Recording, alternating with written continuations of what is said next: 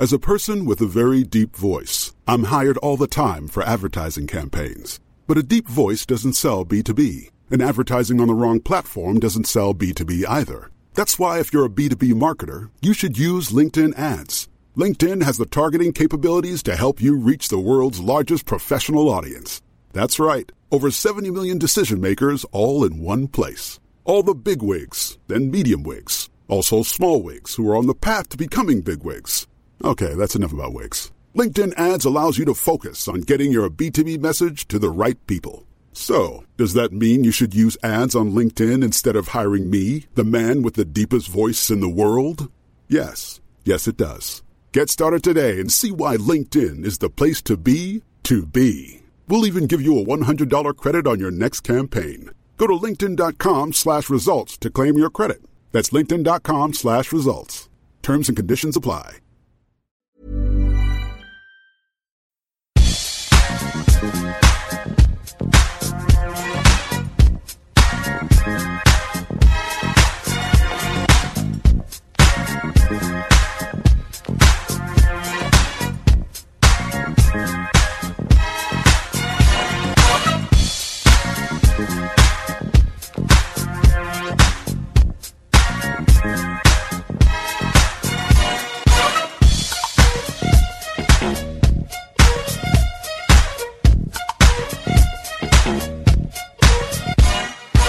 Hello and welcome again to the second episode of the Futbol305 podcast. I'm Kelly Cates, alongside me, my brother, Paul Dalglish from Florida. And actually, for people who aren't in the States or even in Florida, or even for people who are in Florida but might not know, why Futbol305? Why that number? 305 is the area code for Miami. I wouldn't know that because I only ever call your mobile. And even then, I wouldn't even know what the number was. Well, my mobile's actually 786, so I don't even get the 305. I'm not an original. I thought that was how many goals you scored. I know. That was how many times I sat on the bench. Bills. That would be minutes played. Oh, hang on. That's both our guests. We were going to do a nice, relaxed start to it, but we're straight in. We're joined, of course, by Ian Poulter, who you heard first, and Kenny Dalglish, who made a guest appearance in last week's podcast because he made a little cameo role when he brought me a glass of wine. So the fact that we've got him involved in the pod means that I've got no wine for this one. So hopefully it goes a bit more smoothly. What do you think? I think you can do without the wine. I don't need topping up. How have you been finding isolation, Dad? Very lonely.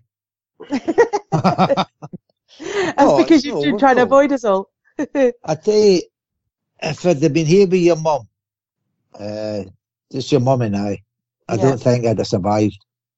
No. I think your mum would have left me before now.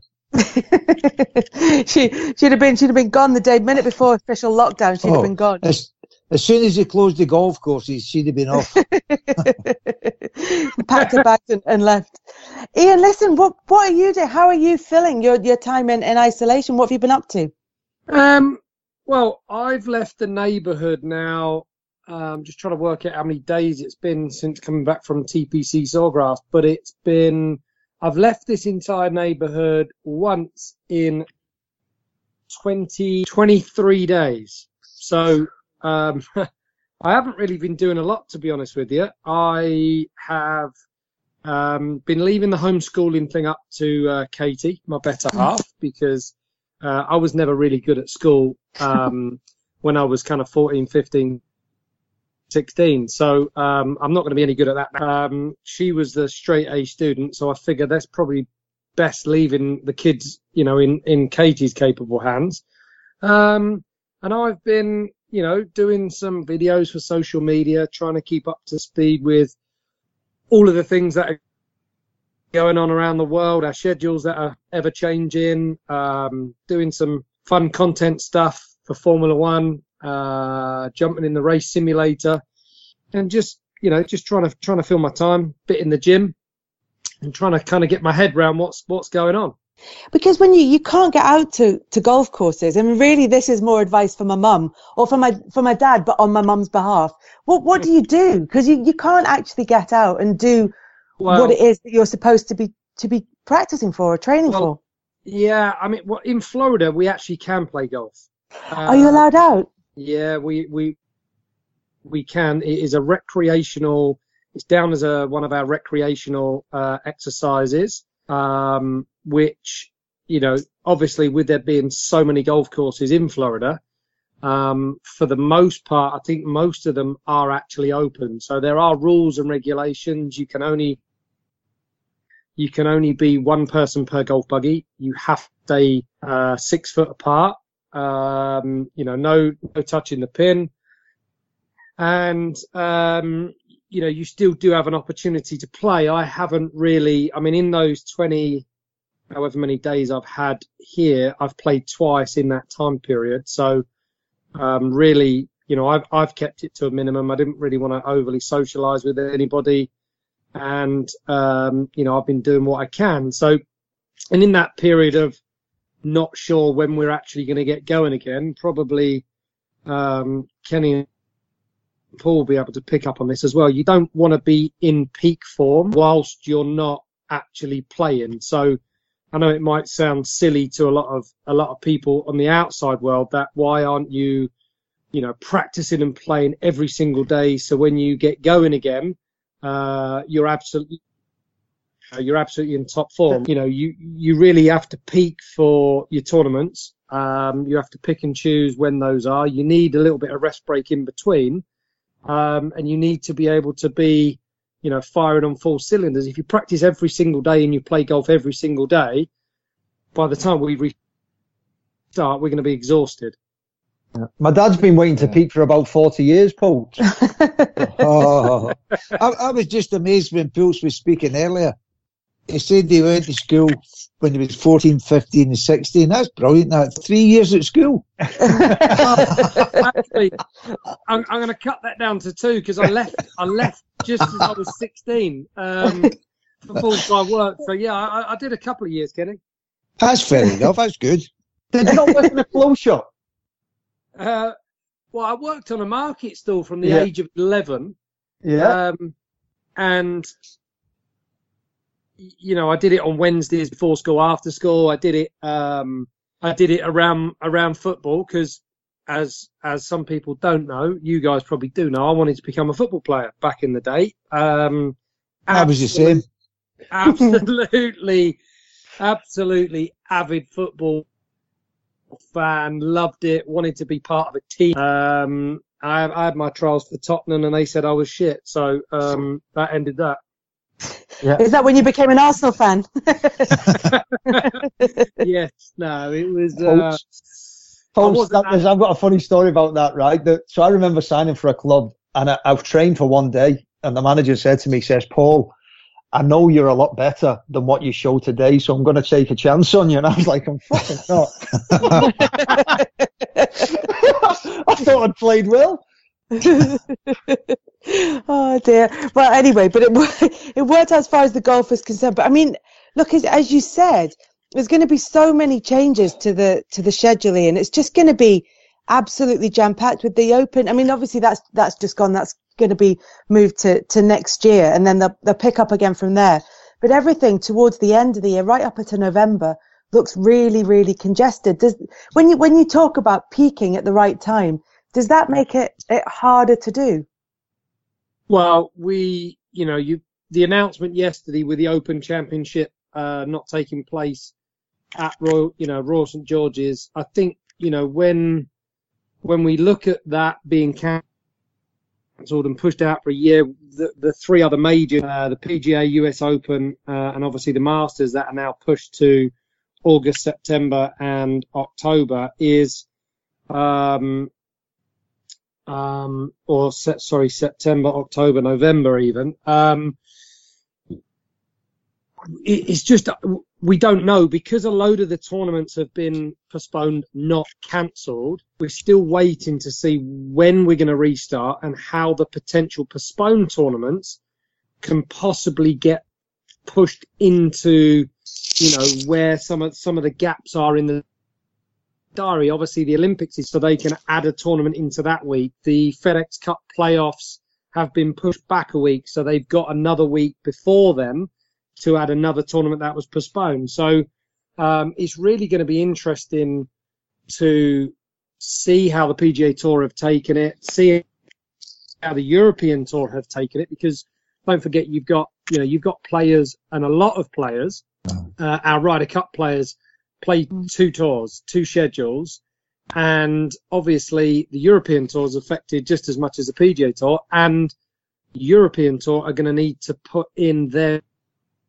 big tournaments at the back end of the year as well. So I'm really interested to see how that's going to look. I'm a bit, apprehensive as to how it's going to be possible to make it work, because there's just so much unknown. How many weeks in a row can you possibly play? As you said, to try and peak for certain tournaments, when we restart, it looks like we're going to have to peak for every single week. Yeah, and especially like you said, if it is going to be the case that you come off the back of the US Open straight into the Ryder Cup, I mean, there's only about 4 or 5 days in between. Well, it will be sort of Sunday to Thursday, won't it? Yeah, I mean, often, in Ryder Cups past, there's been a week off after the Tour Championship, and but I think guys will be able to plan somewhat for that, and that is obviously if the Ryder Cup does go ahead in that time period. But it really does look like it's going to be a very busy back end of the year. And, as I say, it's just the unknown of how your schedule's really going to shape up, how physically we're going to, going to be able to play. Can we play 10 out of 12 weeks in a row? That's a lot of golf, and it's difficult. Phil, when have they rescheduled the Masters? So the Masters is put in for November.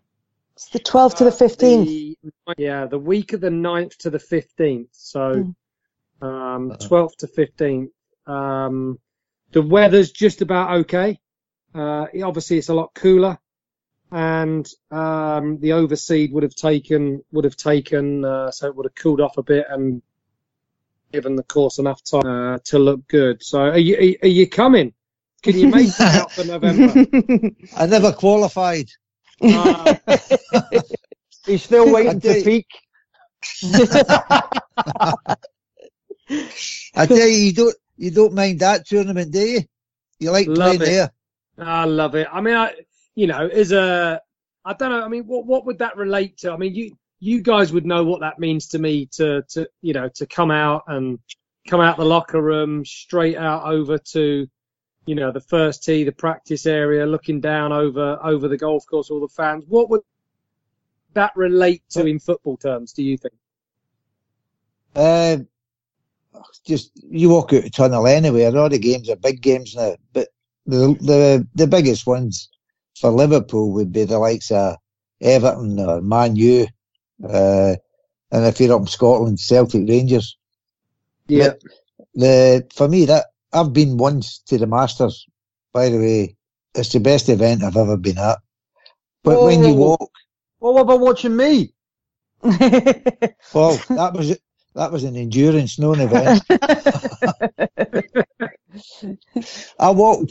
You walked in through past where they get all the clothing and everything, and I walked onto the grass at the first, and I said, I can't believe this. This is plastic.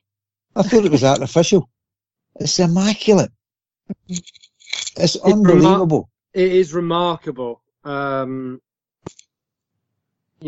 It's I mean, I guess it's the one major we play at the same venue every single year, and all the other major venues change, right? So it's got that super home. When you've been fortunate enough to play quite a lot of them, it's got that homely feel. You know where your lockers, you know how the golf course is going to play, you know how it's going to be set up, and as you say, I mean, we get goosebumps as you pull through the gates. It has that feeling about it.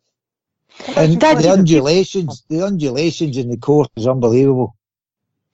I mean, the first one, it's about a 40, 50 yard dip, isn't it? And then back up again. Yeah, you've got the the thing that strikes me with that place is obviously TV doesn't do the undulations justice. No. It's very hard to get that perspective. But from when you tee off on the 10th tee for the big dog leg right to left round the corner down the hill to the 11th tee, which goes all the way down obviously to Rafe Creek, you've got about a 200-foot elevation change from the club down to that 12th green, which is huge. That's a huge drop off. But it just doesn't look like that from TV perspective. No. And they bought a load of houses and rebuilt the highway and extended, was it the second hole? Well, they've done a number of things through the years, and first and foremost, the years that I can remember, it's the practice ground. The old members' practice ground is still there, so it's left and right hand side of the driveway as you pull down. And what used to be which was out to the left of the members' practice ground was just this gravel car park, and they literally turned that into a 350-yard by 120-yard practice facility with the cabins at the back for the TV, CBS and Sky Sports and all of that. Every year they seem to do something which looks like it's been there for 20, 30, 40, 50 years. And you've got no idea. They just do it so well and so perfectly that it just all blends in. Do you mind me saying that?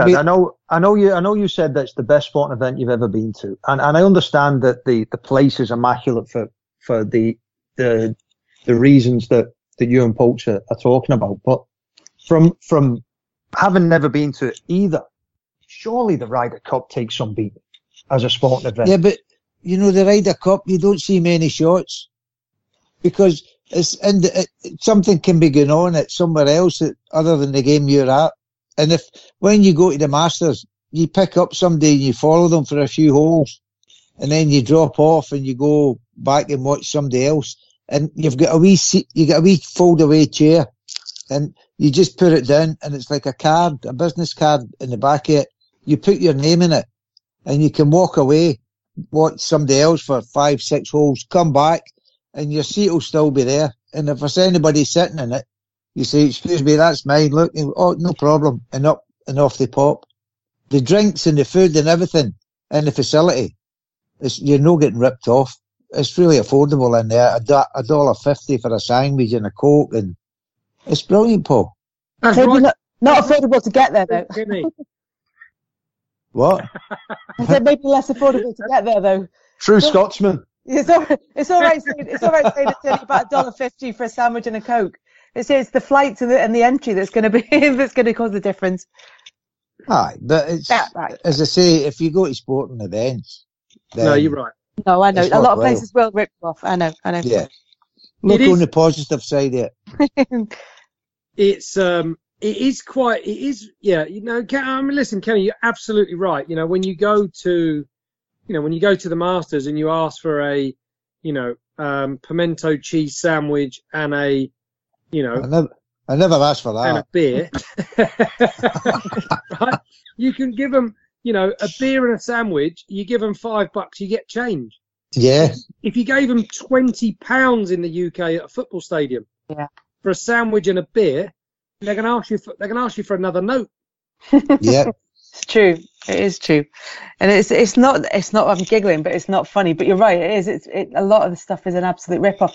Dad. You're saying that's the best golf event you've been to is going to the Masters, and for all the reasons that you've said. Is that the best? What's the best football match you've been to as a fan? As a fan, What do you think? Excuse me. It's a long time ago for me to go there as with my dad. Yeah, but do you not kind of go as a fan now? Do you think? Would you say going to Madrid? Oh, Madrid was fantastic for the European Cup. Yeah. Aye, aye. You go there, and there was Chelsea in the semi-final at Anfield as well when there was a disputed goal. The Luis they Garcia said, one. Yeah, they said it never crossed the line. Well, in the paper next day, it said it did. But the big question is, how much was a sandwich and a Coke? Oh, we weren't drinking. I think. But the thing about Madrid was that when you went over and you were on the big sort of VIP bus, which is all really nice, and it should have been a really lovely experience and a really smooth experience until the bus broke down. No, the bus never broke down. What happened? A traffic jam. There was gridlock. Nobody could walk. So somebody said, "Oh, this will be a good idea." I said, "What do you mean?" He said, "We'll need to get out and walk." I said, "How far is it?" He said, "Half a mile." Oh, well, that's no bad. And it was roasting. Yeah. And there was a load of cars in front parked up and buses and taxis. And the Tottenham fans were walking down as well with the Liverpool fans. And credit to both of them. Not any hint of any trouble, never felt any animosity, nothing. And that was going to the game. Mm. And then our bus was the owners, the football department, Stephen Gerrard was on it, Gary Mack was on it. And the ladies got out and they started walking. And they had to take their high heels off. It kept sticking into the tarmac. Gary McAllister had just had his hip done. And he was limping. And there was an old guy in crutches. And he went, "Here, do you want one of these?" And he gave him his crutch. Oh, my God. And that half a mile, somebody was telling his lies, by the way. It was a lot further than that. And the game itself, I mean, I know you enjoyed the result. The game itself, but we can gloss over that. Ian, what was your, as a football fan, what's the best game you've been to? Every fan knows the right player in the right position can be a game changer. Put LifeLock between your identity and identity thieves to monitor and alert you to threats you could miss. Plus, with a U.S.-based restoration specialist on your team, you won't have to face drained accounts, fraudulent loans, or other losses from identity theft alone. All backed by the LifeLock $1 Million Protection Package. Change the game on identity theft. Save up to 25% your first year at LifeLock.com/aware.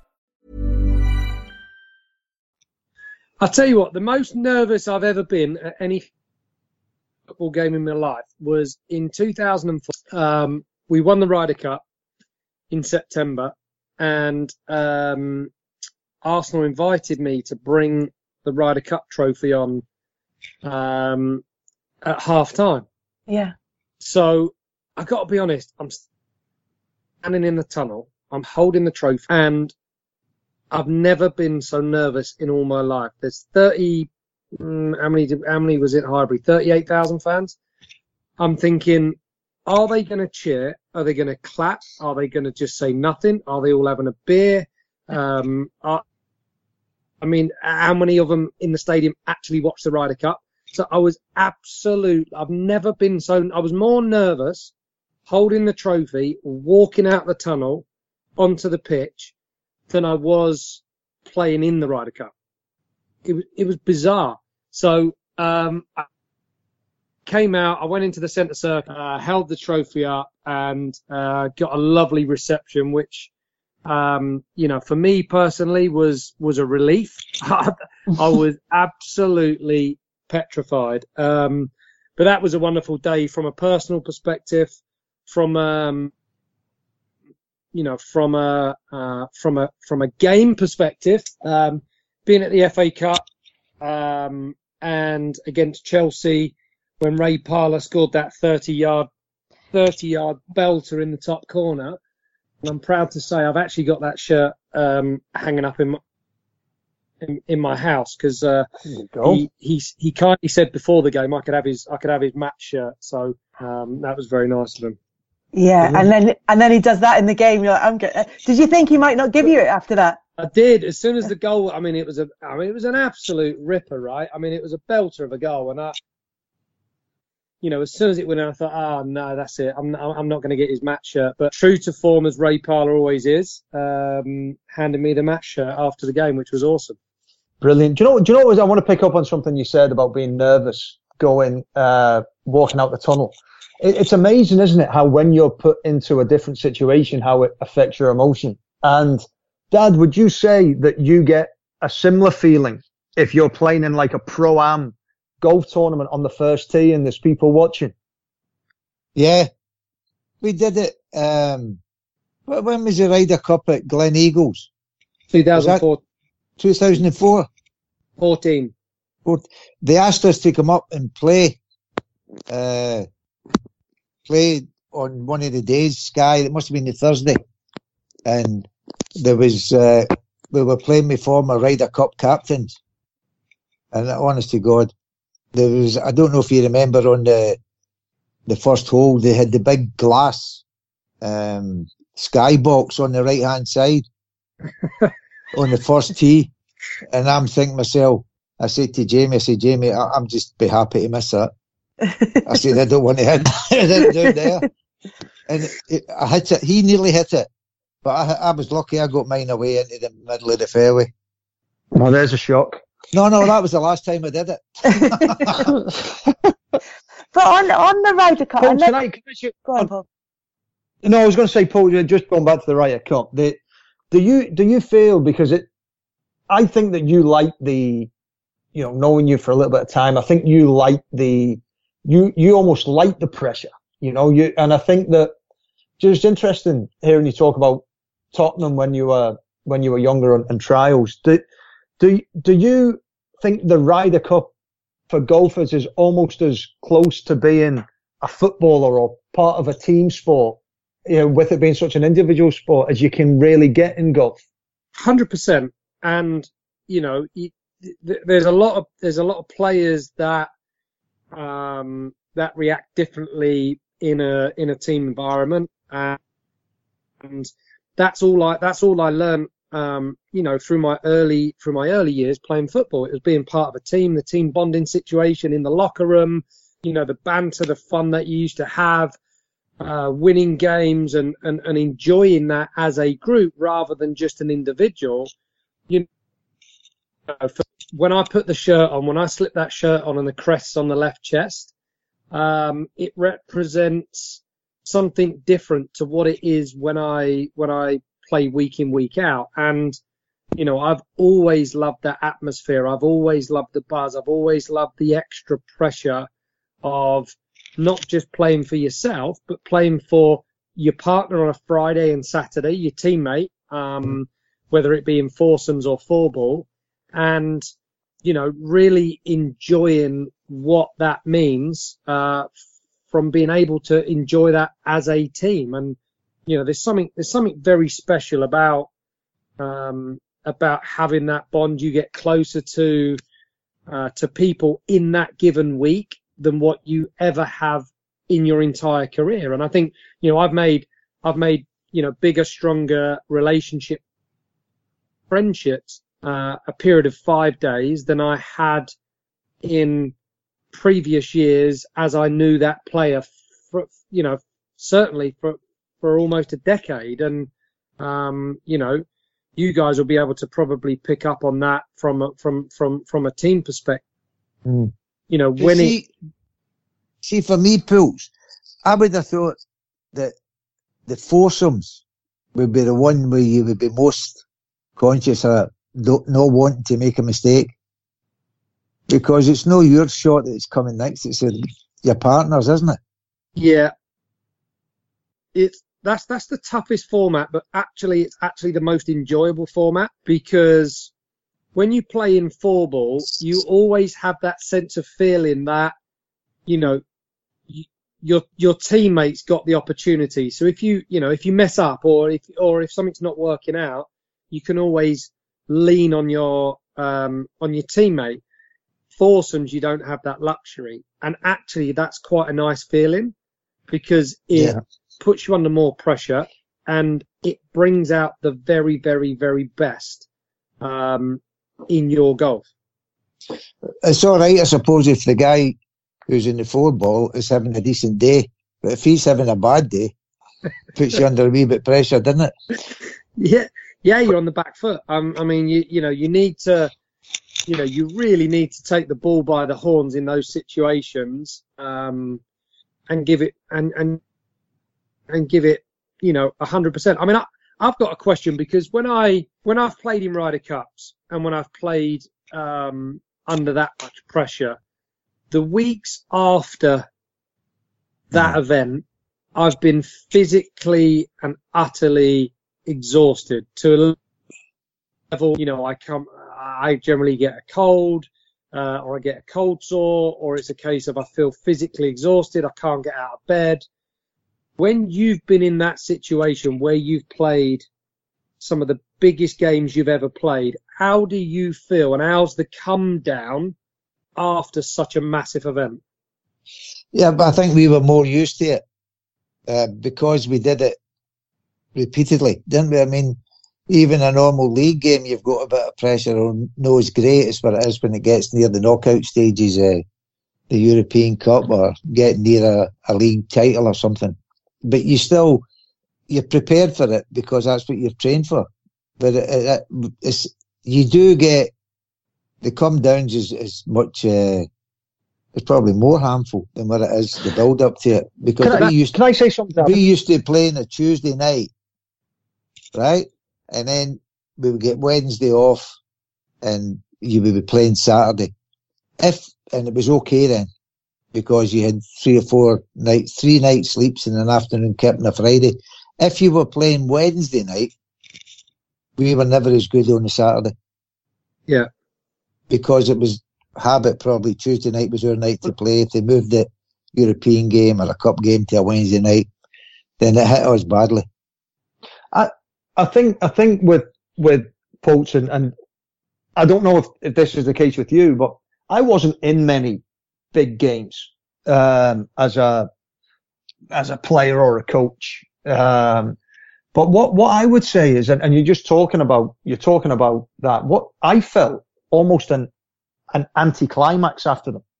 So it was almost like you put so much pressure on yourself to win this, then you win it, and it's like, what next? It was almost like, I thought it was going to feel better than that. I mean, you enjoy it, but the next day when you've won it, it's almost a situation I felt where there was almost a little bit of, I think, deflation. I think not deflation, but I know what you're saying about being like run down, because it was almost like you put so much pressure on yourself to do it that when you've done it, it's like, okay, what next? Yeah, well, Maradona says that, doesn't he, about lifting the World Cup as Argentina captain. And he said actually almost in the moment as he started to bring the trophy down, he was thinking, what do I do now? Now what do I do? Where do I go from here? Yeah, and I definitely have found, I've definitely struggled, with the excitement and the build-up, the adrenaline and the buzz and the energy that you put into a Ryder Cup. I have always struggled for a few weeks afterwards. But yet again, you've got other players, Martin Keimer, I can give you an example. After Medina, he went on, I think it might have even been Celtic Manor. He played Celtic Manor. I played with him that week. I don't think he had his best game that week, and he went out and won, whether it was the Dunhill Links the week after, by like 6 shots or 7 shots. And, I couldn't get out of bed for that week afterwards. I was physically spent. And I know you see, Wenger was always a big one when he was talking about how many busy games there are over the Christmas period. Obviously, when you've got so many games, Kenny, as you're saying, like on a Wednesday night, and then you've got a Saturday game, the effects that has on you mentally and physically to be able to raise your game for another big game. Yeah, but the oppositions get the same problem. Yeah. So it's a bit of a leveler, really. And we were always told, if you think you're tired, you'll be tired. The Dunhill Links you're talking about, that wasn't the year when Big Hanson and I beat you and Justin Rose, was it? Listen, I'm concerned that you broke that £10 note out of the frame and actually spent it on a chicken sandwich at the pint at the Masters. I wouldn't go that far. You did not beat them, did you? Of course. How did you do that? Shots? They got shots, Kelly. Yeah, you're supposed to get shots. Yeah, but how many? Oh, it was. Listen, I had to get an abacus. It was that many. I was at the first tee, and honestly, I didn't have. There wasn't enough beads on the actual wire. He was asking for so many flipping shots. Yeah, before he teed off, they were 4 down. And what tees did they agree to play off, Poulter? Same. Yeah, you wish. The same tees. In fact, well, they backed we played with the covers on our woods. That was funny. That was very funny. Do you know, just going back to the difference, Poulter, I think, is that in football, you can hide behind other people. You know, it's like if you have a bad day, then you can blame 10 other people, or there's 10 other people on the pitch that can come and rescue you. Whereas in golf, I've always thought that there's no one else to help you apart from yourself. Really, I know it's you that hits every shot. So I think it is a different situation. It's a different situation to football, apart from, as you said, in the Ryder Cup format, where you say it's enjoyable when it's the 4 balls, because you can hit a bad shot and your partner can rescue you, and that's more like football. Yeah. I mean, it's it definitely could be, but I mean, surely football's changed. I mean, when you look at the technology that they're tracking players, in football, they're tracking how many miles a game they're running, how many, converted passes. I mean, football's changed from the era of what it used to be. I mean, no one would have worked out and tracked how many miles a player runs in a game back in Kenny's heyday. Or were they? I mean, that's... Well, but most of the distance I covered was going after my first touch. Yeah, generally... No, but they had, honestly, it's not just a new phenomenon, this, about tracking what people have done and what taking down stats and everything. Liverpool did that when I was there, when I first went there. They used to they had a big A4 book, and every day after training, they had written down when we started training, who trained, if they never trained, what was wrong with them, what we did in training. And then we came back, we get a 3-course meal at the ground, because maybe some young boys who the parents might not have been able to afford to get them something decent to eat. They were making sure that they were getting one solid meal a day. So they were a wee bit ahead of their time, and what was good for them at that time would have been steak. And they had an arrangement with some of the guys at the abattoir. They used to give them some tickets, and they used to bring loads of steak down on a Friday, and Shanks would give it out to the younger boys, and that's how they started. And that was their principles. And although it was a bit different later on, I think the principle was the same. No, well, it obviously was the same. I mean, I wouldn't have thought, just being, seeing where technology's changed our game. Obviously you did have it back then, but it was obviously done on a different scale to what it, to what it is today. Yeah. How do you think some of the clubs have been affected, in the last month with this whole downtime situation? Do you think we're going to get the rest of the season played out? I think there'll be a version of it. It might be closed doors. It might be round about Birmingham, so there's not a lot of travel for everybody. They can play matches every second day if they want, just to get it finished. Right. They've got the way cleared with the Euro's gone. They've got the places clear now, so they can finish into August and go straight into next season. I think it'll be finished, and I think also you would want it finished. I don't think it's fair, but just to be hanging on what you've done. And the other problem they've got as well, if it's no finished, the punters will be right at the front door to get the season ticket money back. Yeah. Because if the games are dismissed, they've all been there for friendlies. It's not a league game they've been paying to see. So they have, I think they have a bit of pressure on them other than just the number of points that teams are going to get and the positions are going to finish in the league. I think the Sky will be looking to get the games on as well.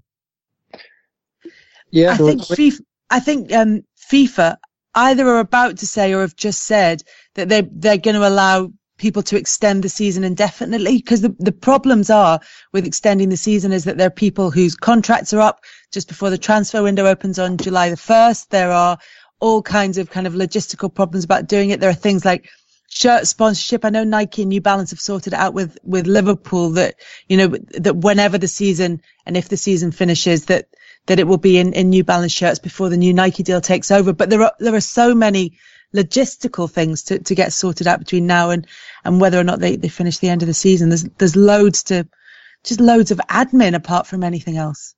But it's not going to be suitable to everybody. But I think the most important thing is the season is seen to be finished. And if you have to do a little bit here or there, it's not exactly up your street, then by the way, you've got to do it because it's a greater need of the game. I think they need it for rather than any individual. Can I go back to one of the things that you were saying, and you were talking about young players and the way that they were looked after by the club and trying to make sure they were fed and but I'm just interested in the way that young footballers come through and the way that young golfers come through. And obviously you and Ian are of different generations. However, like even he's not that old. Even from, But even from when you were young, going out and being a golf pro and they were trying to make you pay your green fees, weren't they? To be, you had to pay them if you wanted to play in a tournament. So you kept your handicap reasonably high. To be honest, that's the same cheat my dad uses now at an amateur level. But if they do, but if like the way that young golfers come through, has that changed and does that affect the way that they are? I mean, a lot of, and I know there's the American sort of collegiate system as well with that. Yeah, I mean, it's definitely changed a little bit. I mean, the norm for an everyday tour pro today who's gonna be getting his card and his playing rights generally comes from a fantastic college career, generally in the States. Even some, and most of the European players have been to a US college system, so they're known already by the golfing world for how well they've played as an amateur.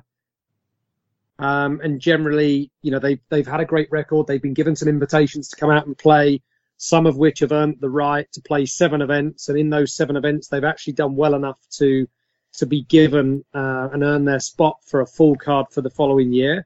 And other guys generally go through, the tour school qualification process, which again was a little bit different to how I did it. I come out of the pro shop. I had to work. I didn't, have the funding to be able to just play golf as a full-time job and work on my game. So, I mean, I did it a long time ago now, and the 21 years that I've been on tour has gone past me very quickly, but it's changed. The younger generation of players are more equipped, are stronger. The college system is building them up to be more aggressive, more feisty, more confident, and training them really to be able to come out straight on tour to actually win. So it has changed, in the 2 decades I've been playing. And it's not easy. There are so many great players, and Tiger changed and set the bar to such a high level that the game is generally a difficult game to break through to come on to play. I mean, you've only got 150, 160 guys on the PGA Tour, or 150, 160, on the European Tour. So 300-ish cards cover two main tours. And that's hard to break into. Yeah, Phil, what would you say would be the asset that would give you the greatest chance of being a golfer? Would it be like your ability, or would it be your mentality? I think the mental edge is something which separates the winners from just great players. And, just certainly in my sport, you can think and you can name the players through the generations that you would have said were super dedicated, super ruthless, and have something about them which gives them that little edge. And, if you name the players, I mean, Seve, he was ruthless. Faldo, he was ruthless. Greg Norman, ruthless. Nicholas, ruthless. Tiger, ruthless. Rory, wonderful young lad, but also very dedicated, very ruthless. And, it's super confident, a bit of arrogance in the right way, but very, very, very dedicated in what they do. And I'm sure, you could perhaps name the players yourself and other players that competed at that very best level, that separate themselves from the rest. Yeah, it's always the mental strength. The mental strength is always hugely important. Your desire, your determination, and to be successful drives you forward as well. So, I mean, if I'm playing golf now, I'd rather win than lose, but it's no my living, right? And I'm glad I never took it up. As an individual sportsman, I think I would have been rubbish. When you play as a team player, I think, as Paul said, there's so many other people can get you out of trouble that it's no true. Well, that's what I was going to comment on, Dad. Was that the fact that what I've noticed, Poults, just from the outside looking in, is the players remain more or less the same ability-wise, technical ability-wise, but I always think the mentality in golf is the big thing. And what I've noticed is that an amazing golfer can have a downturn in form if they've got things off the course that are not allowing them to be in the right frame of mind. And I think it's in football, people can be going through the same situations, but it's not as noticeable because you've got 10 other people, as I said, to bail you out. Yeah.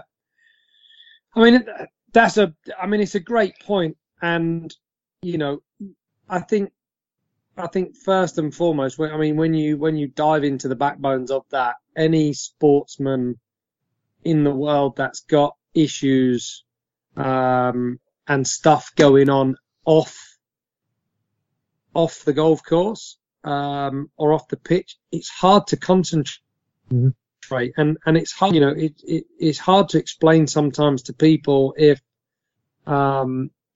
you've just had a little bit, you've had a little bit of a lull, you're trying to work out your stats, you're trying to really figure out, why you're not competing at your best. But every time that's happened to me, and every time I've had to take a step back to have a look in, and really trying to evaluate what's going on, every time that I've found myself in that situation, it is always because there's been quite a few distractions going on off the golf course rather than on the golf course. And, when I've played spells of golf that I've done really, really, really well, if I think about it, it's all come so natural, so I'm not going to say easy, but it's all just flowed nicely. And I think about the times and the years and the dates of when that, and there was a lot of being happy around that time of year. There was a lot of good stuff going on. There was no craziness, behind the scenes. And it makes such a massive difference to, to your mental state when going out to play golf. Phil, when you're flying, right? Do you have any, you're hitting it really well, right? You're playing well. Whatever sport you're in, you're playing well. Then you can go and you can be, apart from luck, you can go some other time, hit it just as well, but get nothing. Yeah. How did he cope with that? I mean, if the guy's no strong mentally, he'll be going, oh, that's just my luck. I'm no destined to be this. But people would maybe say that as a joke. But the ones that aren't strong mentally, that must affect him if that's their mindset. Yeah, and I've got to be honest. I think at times when I've been low or when I haven't been feeling great, and it has been busy off the golf course. You can, as confident as you are in your own ability and the way you hit it on the range and the way you step up and you play the front nine and you don't hold putts and you've dropped a silly shot, it's almost like it compounds. The errors just compound themselves.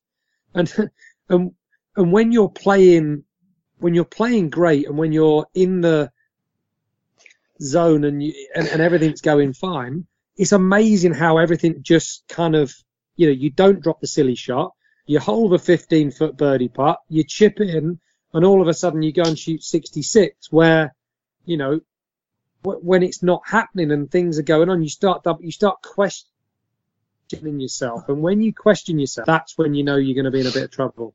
You're going, Dad.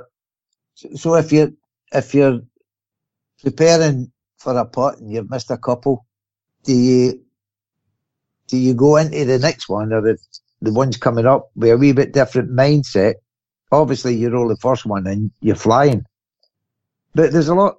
If your mindset is dictating to what you're doing, just saying, well, I know it's left to right, and then you say, well, maybe I need a wee bit further left than that, or you hit it too low and it goes the other way. You miss it. Yeah. When you go in that, you overthink it. Yeah. You overthink it, you tinker, you change your grip slightly, you try and feel the feelings that you had when you've gone out and shot some of your best rounds. You're always looking into, why didn't I hole, as many putts today? Why did I miss a 4-footer? Why did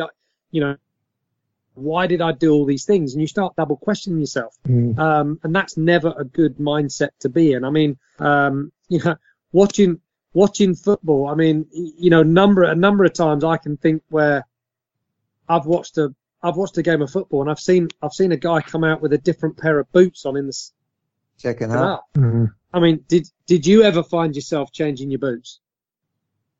When I was making my first league game for Celtic, I was trying to put my left boot on my right foot. I did that my whole career. It looked like it anyway. I never noticed. One of the pros says, are you nervous? I went, no, I'm all right. He went, try to put the boot on the wrong foot. Listen, that's nothing to what you were doing the other day, Dad. When you went out, you tried to do, I don't know if you saw it, but he went out and he tried to do the loo roll challenge. He started off with the keepy uppies and he couldn't do them. Then he was trying to kick it into like a...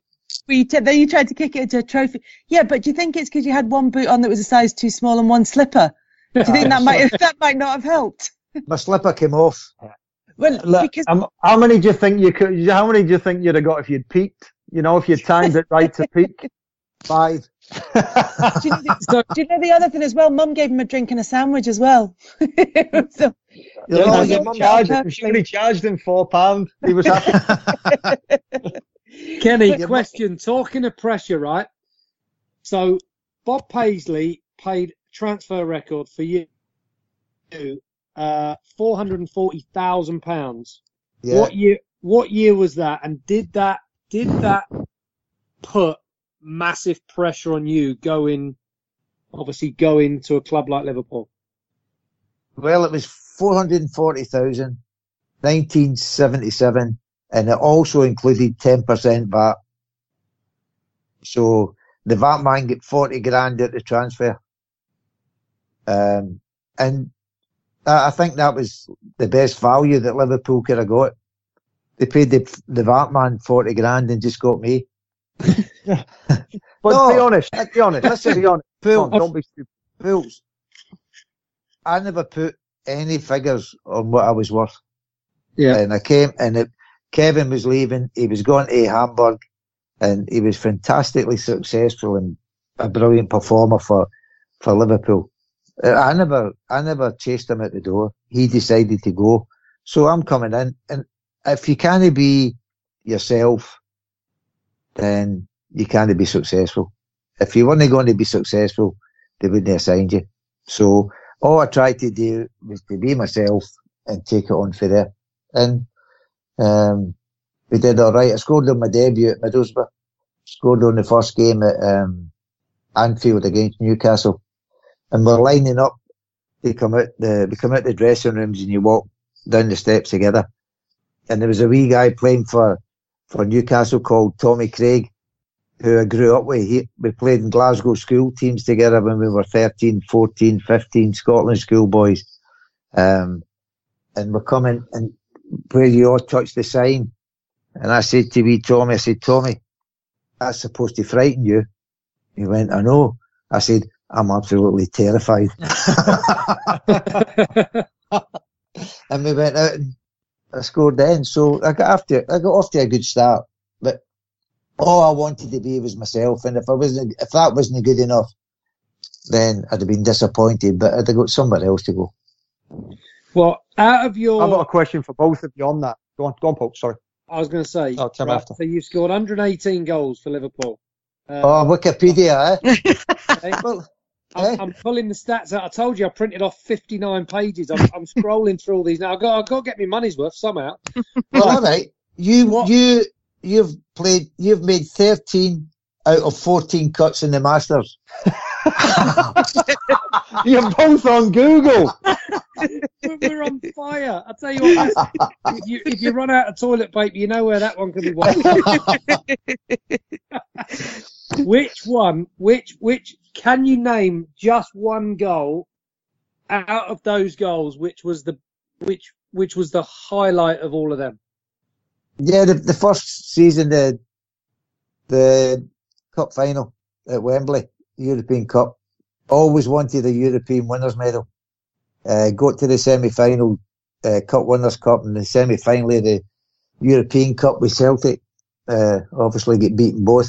And then I just wanted to win a European medal, and that was one of the most important reasons for me leaving. And to get that in your first year, it didn't make you complacent. It just gave you a wee bit more hunger to go and do it again. Fortunately, we did. Yeah. What about for you, Ian? What's yours? Not your best goal, but I mean, his best goal was in that trial with Tottenham. I hit the crossbar. They said, "Off you go." I think for me, on the big stage of what it's meant, for me through the years, I think if it has to be Ryder Cups, and just for the pure buzz, excitement, and the rush that I've had, playing with Rory in Medina, 2012, Saturday afternoon, we're 10-4 down, we're getting absolutely slaughtered. It's looking like it's going to almost be a whitewash. And I just think for me to be playing with such a great player like Rory, for Rory to birdie 13 and open the door to set us up, for me to make a few birdies, and to hold that putt on the last green at Medina, with being the last game on Saturday night, Sergio and Luke had taken it to 10-5. We're still looking like, it's not going to be good. Knowing you've got a 15-foot putt to take it to 10-6 and give a little glimmer of hope, and, for me to hold that putt, to turn around to the team, to fist pump it, and really kind of energize a team, is always going to be a moment that I'll remember forever. It was one of those, magical moments. Even as much as any of the shots, it's that high five, isn't it, that I always remember from Medina. There's a moment with you and Rory McIlroy where you just started to turn the tide, and it's I don't know, it's just one of those things that when you see the highlights, as much as any of the shots, you remember that moment. It was, I mean, honestly, it was incredible. I've never felt that. In Ryder Cups, I've felt that feeling, and I've never felt that on the golf course, any of my win, because you're winning for yourself. It just means that much more when you're doing it for the team, you're doing it for your captain, and that rush of fist pumping one home to score, to put a point on the board, and to fill the team full of energy was, it was absolutely unbelievable.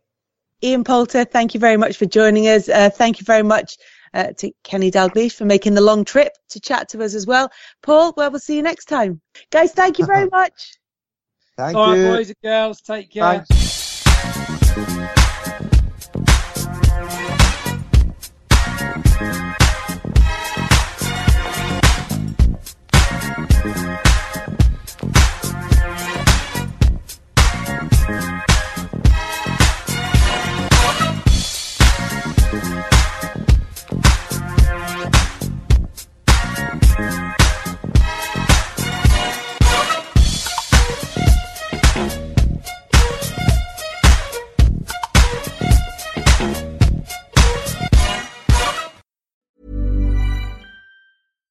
Every fan knows the right player in the right position can be a game changer. Put LifeLock between your identity and identity thieves to monitor and alert you to threats you could miss. Plus, with a U.S.-based restoration specialist on your team, you won't have to face drained accounts, fraudulent loans, or other losses from identity theft alone.